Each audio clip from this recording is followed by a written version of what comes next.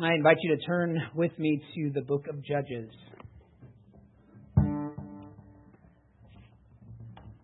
Follows the book of Joshua, right before the short book of Ruth, and the large book of 1st and 2nd Samuel.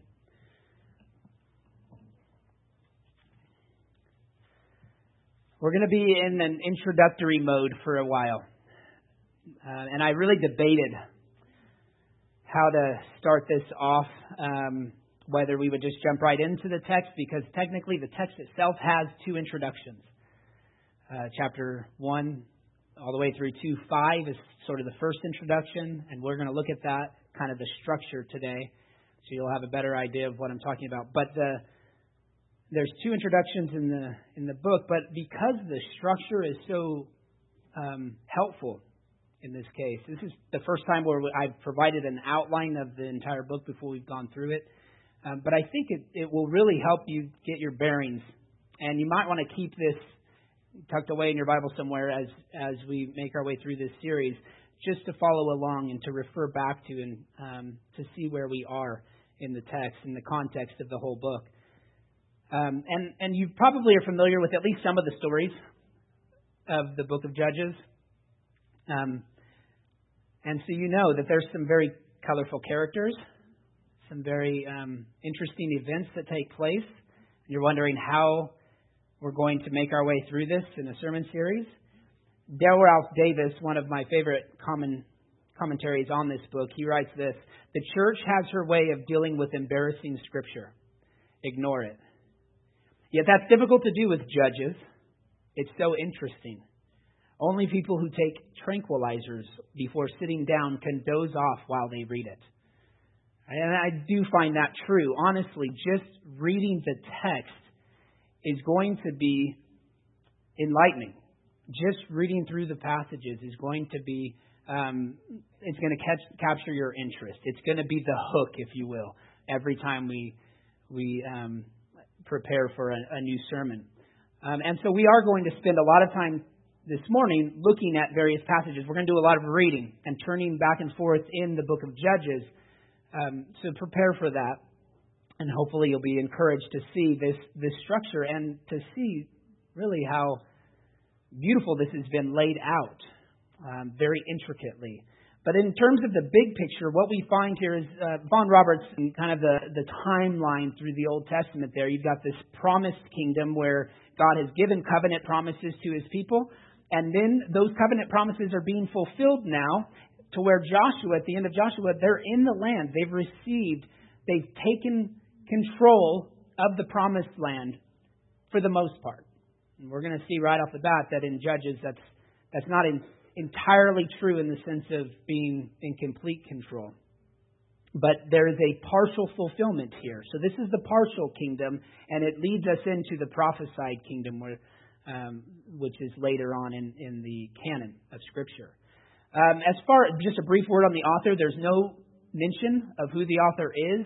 Some have credited it to Samuel because it would have been he would have been sort of the last judge representing this time period, as well as ushering in the monarchy.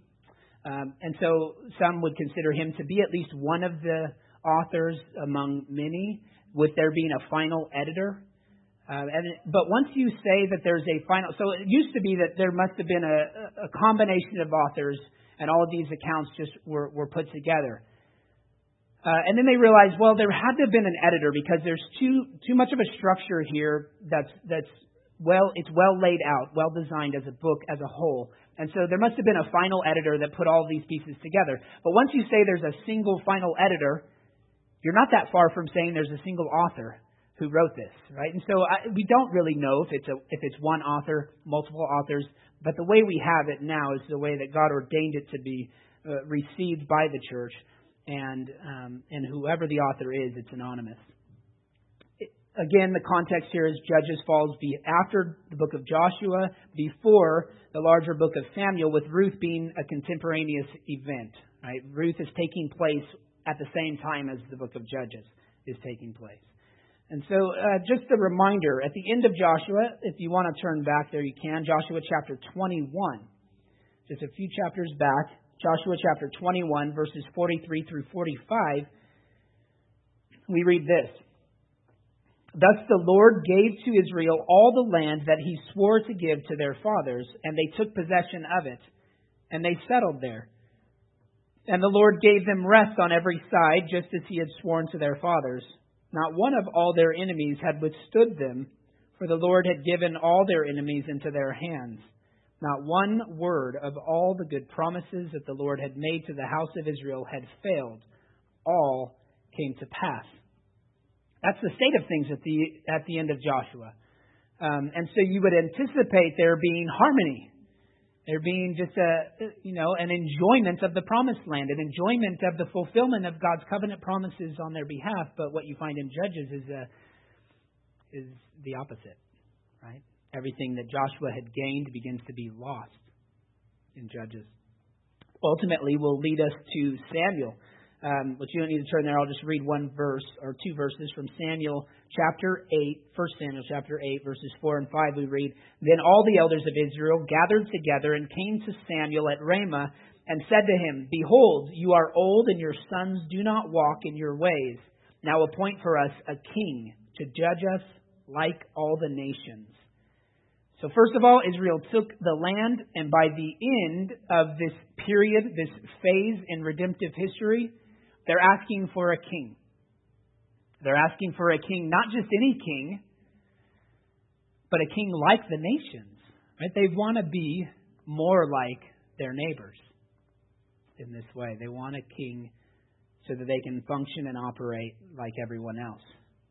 So Samuel represents this last judge and prophet. And the question that Judges really answers for us is twofold. First of all, why didn't Israel finish the work that Joshua began? And then secondly, what led to Israel's monarchy? Right? What brought them from a period of having a judge, a savior, a rescuer in the form of a judge, to depending and relying upon a king? And what we'll see throughout the book is that Judges describes this downward spiral of God's people. We're going to see it in cycles.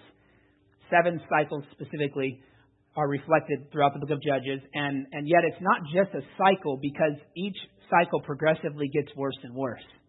Right? There's greater rebellion, greater chaos. So that, and you'll see that this morning, by the end, they're not even recognizable as God's people. So, here's what I want us to understand as an overall theme for the book of Judges. Judges teaches us to distrust ourselves and to wholly lean on God through the perfect example and deliverer, Jesus Christ, to which all of these judges are going to be pointing us towards. Right? So before we read the first 2 verses of Judges, let's ask the Lord for His help in understanding it. Heavenly Father, we thank You for Your word, and we thank You for this book. We thank You that we see a very clear picture of our sin, a very clear picture of depravity, and we can relate to it. On one hand, it's shocking to see, and yet, in a very real sense, we can understand and we see ourselves in the picture. So help us as we read through this, as we consider the structure of this book. Help us to be convinced of this message, to be convinced that we cannot trust ourselves, that we have nothing in ourselves that's worthy of being trusted, but we can lean wholly upon You through our Savior, Jesus Christ. It's in His name we pray. Amen. Read with me, Judges. We're just going to look at the first 2 verses. And really, as I said, we're going to be reading through several passages, but this is the first section that we'll want to read. Verses 1 and 2. After the death of Joshua, the people of Israel inquired of the Lord, Who shall go up first for us against the Canaanites, to fight against them? The Lord said, Judah shall go up. Behold, I have given the land into his hand. Amen. This is God's word. Well, this morning what we're going to do is look at a structural introduction to the book of Judges. We're going to look at sort of the outline of the book as a whole. We'll spend most of our time there. We're also going to make a couple of observations on these opening chapters and then look at some of the outcomes we'd like to have as we work through this sermon series. So outline, observations, and outcome. Next week we'll look at a thematic introduction. Okay, we'll look at some of the major themes and what we'll find over and over. It's going to relate to what we're learning this morning. But we'll have those two introductions, and then we'll get into the text the following time. So to begin with the outline, you'll have a handout in your bulletin that you can follow along here. You notice there's three major divisions. You have the introduction, the judge, deliverers, and then you have the epilogue or the conclusion. Right? And so there's three major divisions with a double introduction, A and B, and then you have B and A as well in the epilogue, the double conclusion. And this is called the chiasm. There's a chiastic structure. I've used that language before in the past, but maybe you've never really seen it in an outline format.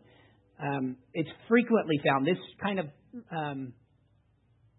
literary device is frequently found in ancient literature.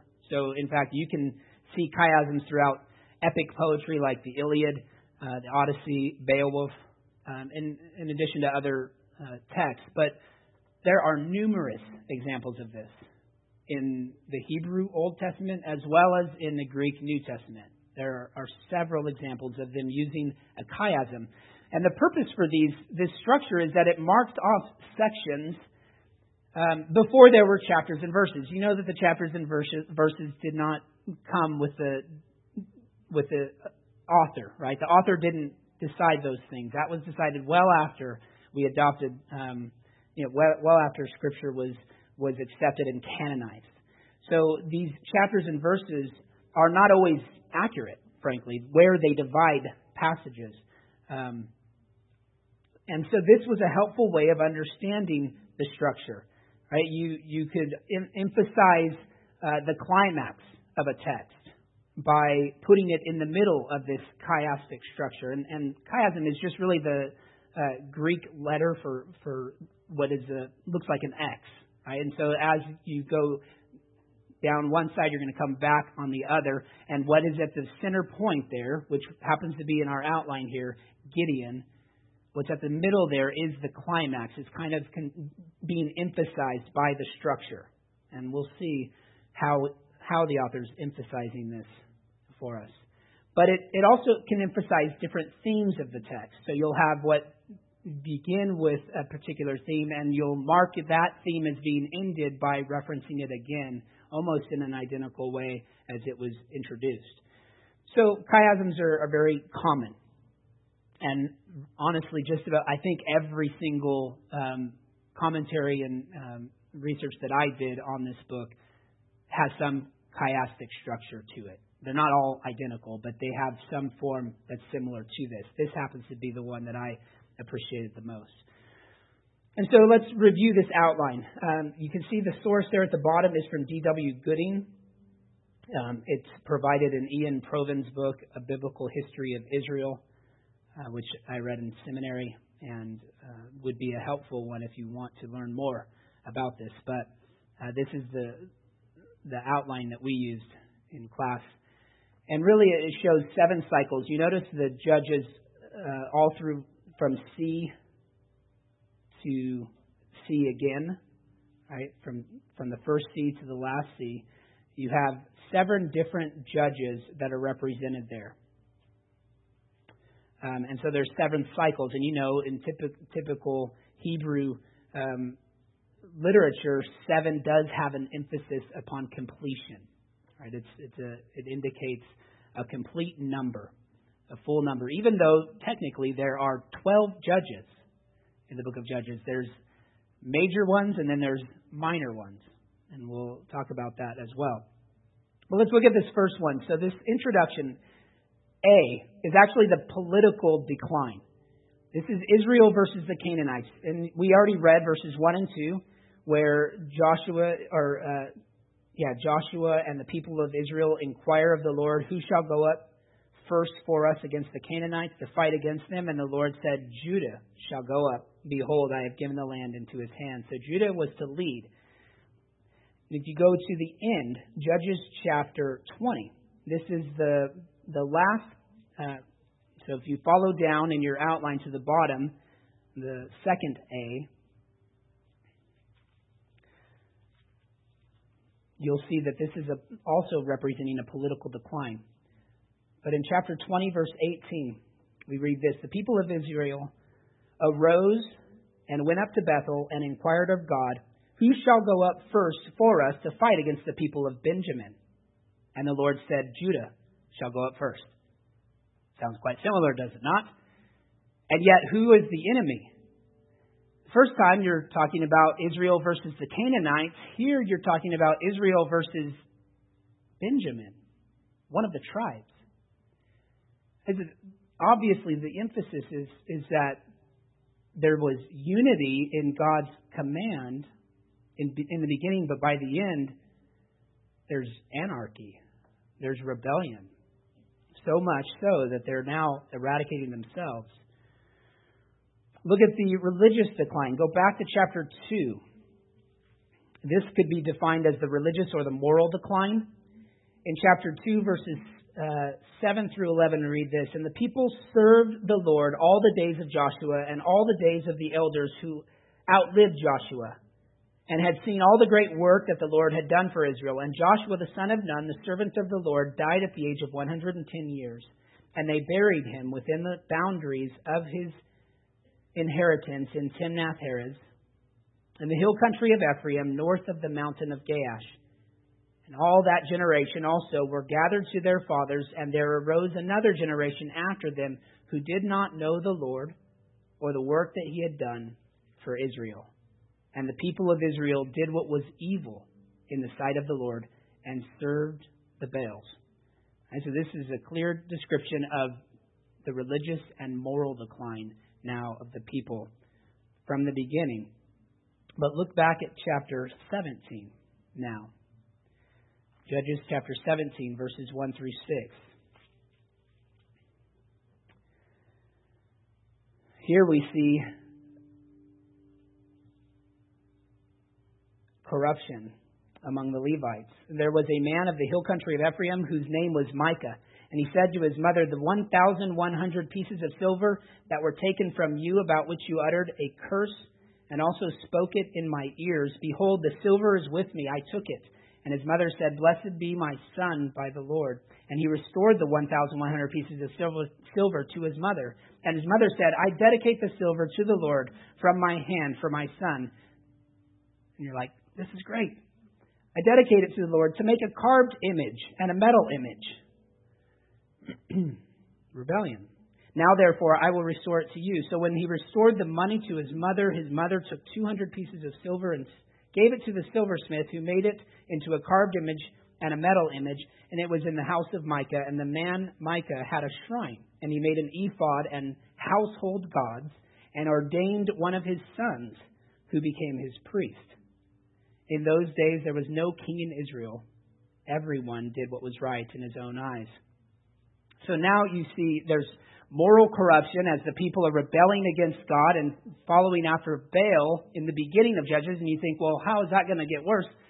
Well, not only are the people, but the religious leaders, the Levites, those who were supposed to be holding the covenant people accountable, are entering into their own sort of moral chaos and depravity.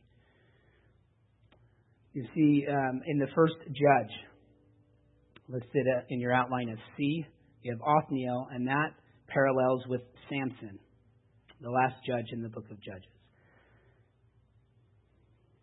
And what's the connection there?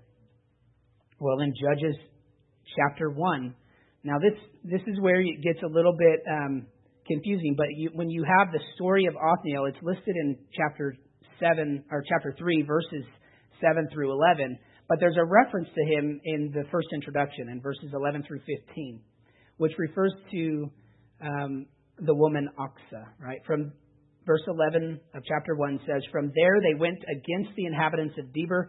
The name of Deborah was formerly Kiriath-Sefer, and Caleb said, 'He who attacks Kiriath-Sefer and captures it, I will give him Achsah, my daughter, for a wife.' And Othniel, the son of Kenaz, Caleb's younger brother, captured it. And he gave him Achsah, his daughter, for a wife. And when she came to him, she urged him to ask her father for a field. And she dismounted from her donkey, and Caleb said to her, 'What do you want?' And she said to him, 'Give me a blessing, since you have set me in the land of Negeb. Give me also springs of water.' And Caleb gave her the upper springs and the lower springs." So you see now, in Othniel's case, his wife is promoting their success. And in Samson, you have the opposite. He has foreign women who are promoting his downfall, who are against him. So look at chapter 16, verses 4 through 6.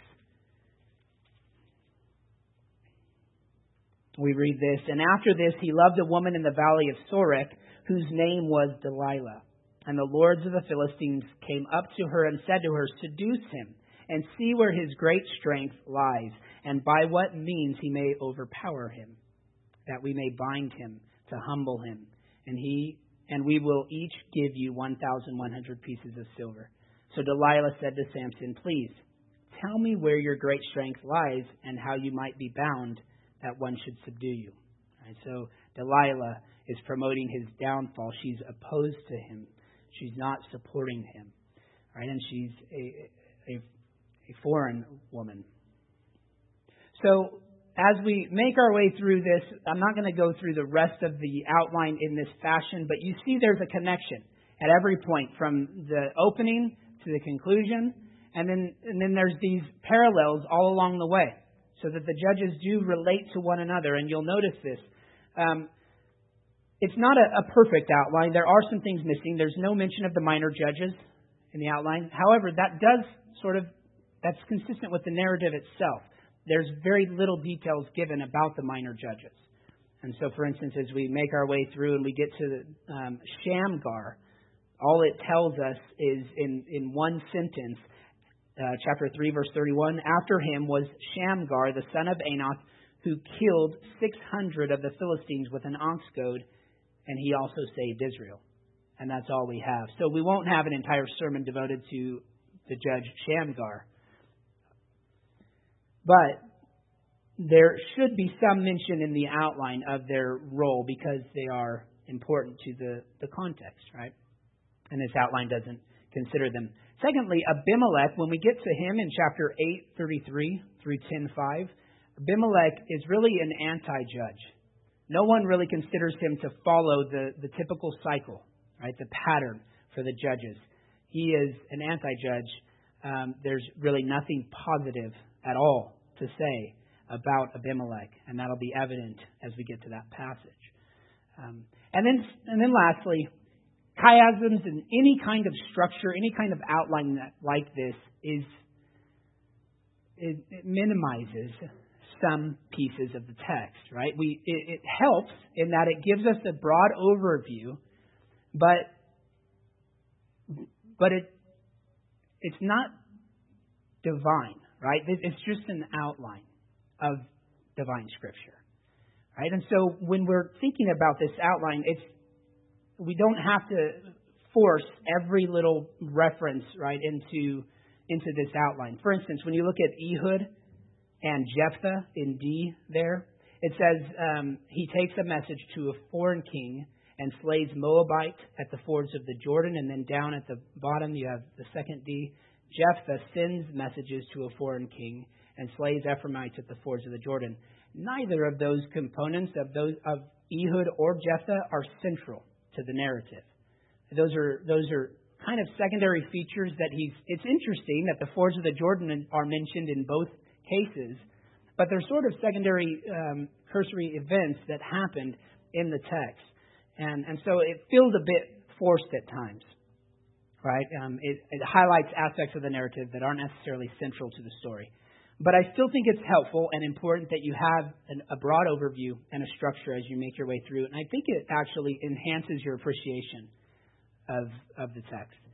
So just a couple of observations. First of all, the outline or the beginning of Judges, chapter 1 and chapter 2, both reference the death of Joshua. Right? So Joshua dies twice. If this were just a chronological order, we would say, whoa, big mistake there. Joshua died at the beginning. After the death of Joshua, the people of Israel inquired of the Lord. And then in chapter 2, verse 8, we read that Joshua, the son of Nun, the servant of the Lord, died at the age of 110 years. So it's clear that what he's doing is he's setting up a second introduction. And it's looking at it from a different angle. In one, they're looking at the political decline. In the second introduction, they're looking at the religious or moral decline. But it also emphasizes that this text is not strictly chronological. And so if you were to add up every number that's given and you were to try to put a timeline together, it's not going to be so simple because a lot of them are overlapping each other and you can't be precise on the timeline of the book. It would take a lot more time to review, and if you want to do so on your own time, then I can give you some resources to do that. But the political decline is described in chapter 1. The religious decline is described in chapter 2. And that second part, that summary in chapter 2, really summarizes what follows. It's a summary of the entire period under the judges, of their rebellion and their adoption of their neighbors' idols and the idolatry that they fall into. So again, the success of Joshua, the success he experienced in that first generation as they entered into the promised land is then reversed as soon as that generation dies and a generation comes up that does not know God. So Joshua and his generation passed away, and the generation that followed, we read in chapter 2, verse 11, did evil in the sight of the Lord. And the details of their decline are then recorded in the rest of the book. All right. However, what we see in response over and over again, as much as we see this decline, we see God responding to their faithlessness by being faithful. Right? He raises up a judge.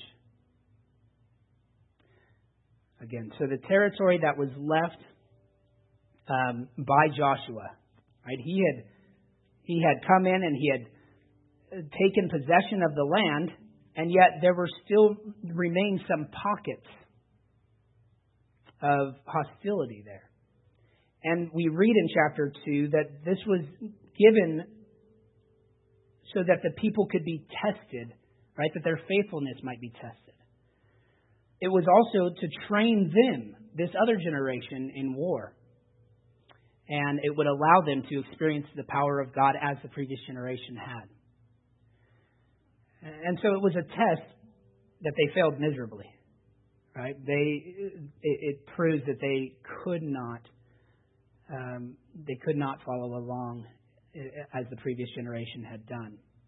Not only do they fail to attack any of the remaining nations in the land, but they actually begin to compromise and worship their gods and their idols. They adopt them. So as we make our way through, what are the outcomes that we want to find? There's a quote, again, from Dale Ralph Davis from his preface to his commentary. He says this: I remember seeing a cartoon in which a young, hip, guitar-plucking Christian singer announced to his audience, I wrote this song last year, but I think it still has relevance. And sometimes if we're thinking about relevance, we don't have to really think about that in terms of God's Word. It's always relevant. We don't have to force it into our cultural context to make sense of it. We simply need to learn from it. We need to read it and study it and grow in our understanding of it. All right, so learn more about the biblical text. That's our first outcome that I would like to see. We'll understand something more about Israel, something more about the period of the Judges. We'll understand something more about a very gruesome period in history that oftentimes we like to ignore. And so we'll address some common misconceptions of the Judges. Some will think that the Judges are totally negative, that they're following in that same spiral of that downward spiral of the people. And so they'll say that the initial judge is sort of really good and fairly innocent, but then by the end you have Samson, who's entirely rebellious. I disagree with that. I don't think it's totally negative. I also don't think it's totally positive. I think we'll see some things that are troubling, as we would with any human example that's pointing forward to Christ, David included. Right? But I think as we look at the judges, that's the category we think of them as. They're messianic figures, right? They're pointing forward to who Jesus would be. And I think we treat them in that light. We also need to see that this is true history. There's details here, names given, and places and circumstances, events that took place that really, truly happened. This is not written as some fairy tale, as some fantasy. It's written as accurate history, and in fact, the modern archaeological discoveries do not contradict this passage of Scripture. In fact, and oftentimes it commends what we read here in Judges. Lastly, as far as the biblical text goes, we'll see that the author's intent is to drive their readers to repentance. It's to help us help the original audience to see our need to repent, right, before this same kind of chaos once again enters into the church. All right. Secondly, we're going to learn more about God and Christ. That's really the primary function every time you open God's Word. Phil Ryken said, God is the main character. And he's talking about the book of Judges. God is the main character, but we learn this mainly from summary statements to the effect that what happens on the human scene is the result of what God did. So in chapter 3, verse 15, it says, Then the people of Israel cried out to the Lord, and the Lord raised up for them a deliverer, Ehud, the son of Gera, the Benjaminite, a left-handed man. So the Lord is the one raising up the judge. And that's in that summary sentence. And you'll have that summary every time we start a new cycle. And so you'll be reminded God is behind the scenes in all of this. B.B. Warfield would also commend the same thing. He says the fundamental note of the Old Testament is revelation. It's teaching us about God. So every time we open His Word, we shouldn't lose sight of that. And that's easy to do when you have such colorful figures, such colorful characters to discuss and to consider. All right, we need to beware of focusing exclusively on their actions and their deeds, and reminding ourselves that they're meant to show us something about God and His redemptive grace. Ultimately, that they are pointing us forward to Jesus Christ. They're shadows of Jesus Christ. And then lastly, we would learn something about ourselves. Very simple outcomes, right? But critical really every time we open God's Word, that we would understand the text and what it's teaching us. Secondly, what it's teaching us about God, and then what it's teaching us about ourselves. It's really the outline of Calvin's Institutes as well. It can be summarized as knowing God and knowing ourselves. But learning more about ourselves, and what we'll see is that we are idolatrous people. As Calvin said, our minds are idol factories. We just keep churning out widget after widget, which is an idol. Right? We worship those things instead of God. Of course, the idols here are mentioned as Baals and Ashtaroth. You probably maybe not have even heard those names other than in Scripture. You don't know what they look like. So I've never worshipped Baal or an Ashtaroth, Asherah pole. Ashtaroth is the plural form of Asherah. So what do we mean by that? Well, our idolatry is much more subtle today, but it is just as common. Right? And so we need to be asking ourselves as we read through this, what is the thing that we're substituting or adding to our worship of God? What is it that we make central? Right? What do we give our time and our affection to? What do we give our thoughts over to? Right? When we don't have anything to do, what are we thinking? When we don't have anything occupying our thoughts, what fills our mind? Oftentimes that reveals what our idol is, what it is that we're worshiping in place of God, what we're relying upon. And it's naive to think that we've evolved past this primitive form of idolatry. And then secondly, I think we'll see a very clear picture of depravity. It's a gruesome kind of depravity here, the most gruesome in some texts that you'll find in any part of Scripture. Just thinking about Ehud's assassination of Eglon is going to make some of you your stomachs turn, right? And it's Scripture, right? We don't want to shy away from confronting it and reading it and understanding it, and we want to deal with what is described here. So, parents, there's somewhat of a warning here that some of these sermons will be PG. You'll want to read ahead and understand maybe some of the topics that you'll be discussing with your children afterwards. And certainly as we get near the end, there are some things that will be discussed that you may simply want to have your children in the back and to address that at a different time. All right. So I'll leave you to be. I have kids present here, and I will be preaching in such a way that I think is appropriate. But there's simply some passages and some descriptions, especially when you get to the Levite's concubine in Leviticus 19, that you're going to want to prepare for. All right. In the end, it's a call to repentance. And I think as we read these stories, they're very engaging, and it creates a very compelling call for us to repent. And so we'll see Israel's apostasy, their downward spiral of the people of Israel throughout the period of Judges as the central theme time and time again, but that's followed by God's response, which is to raise up a deliverer. Right?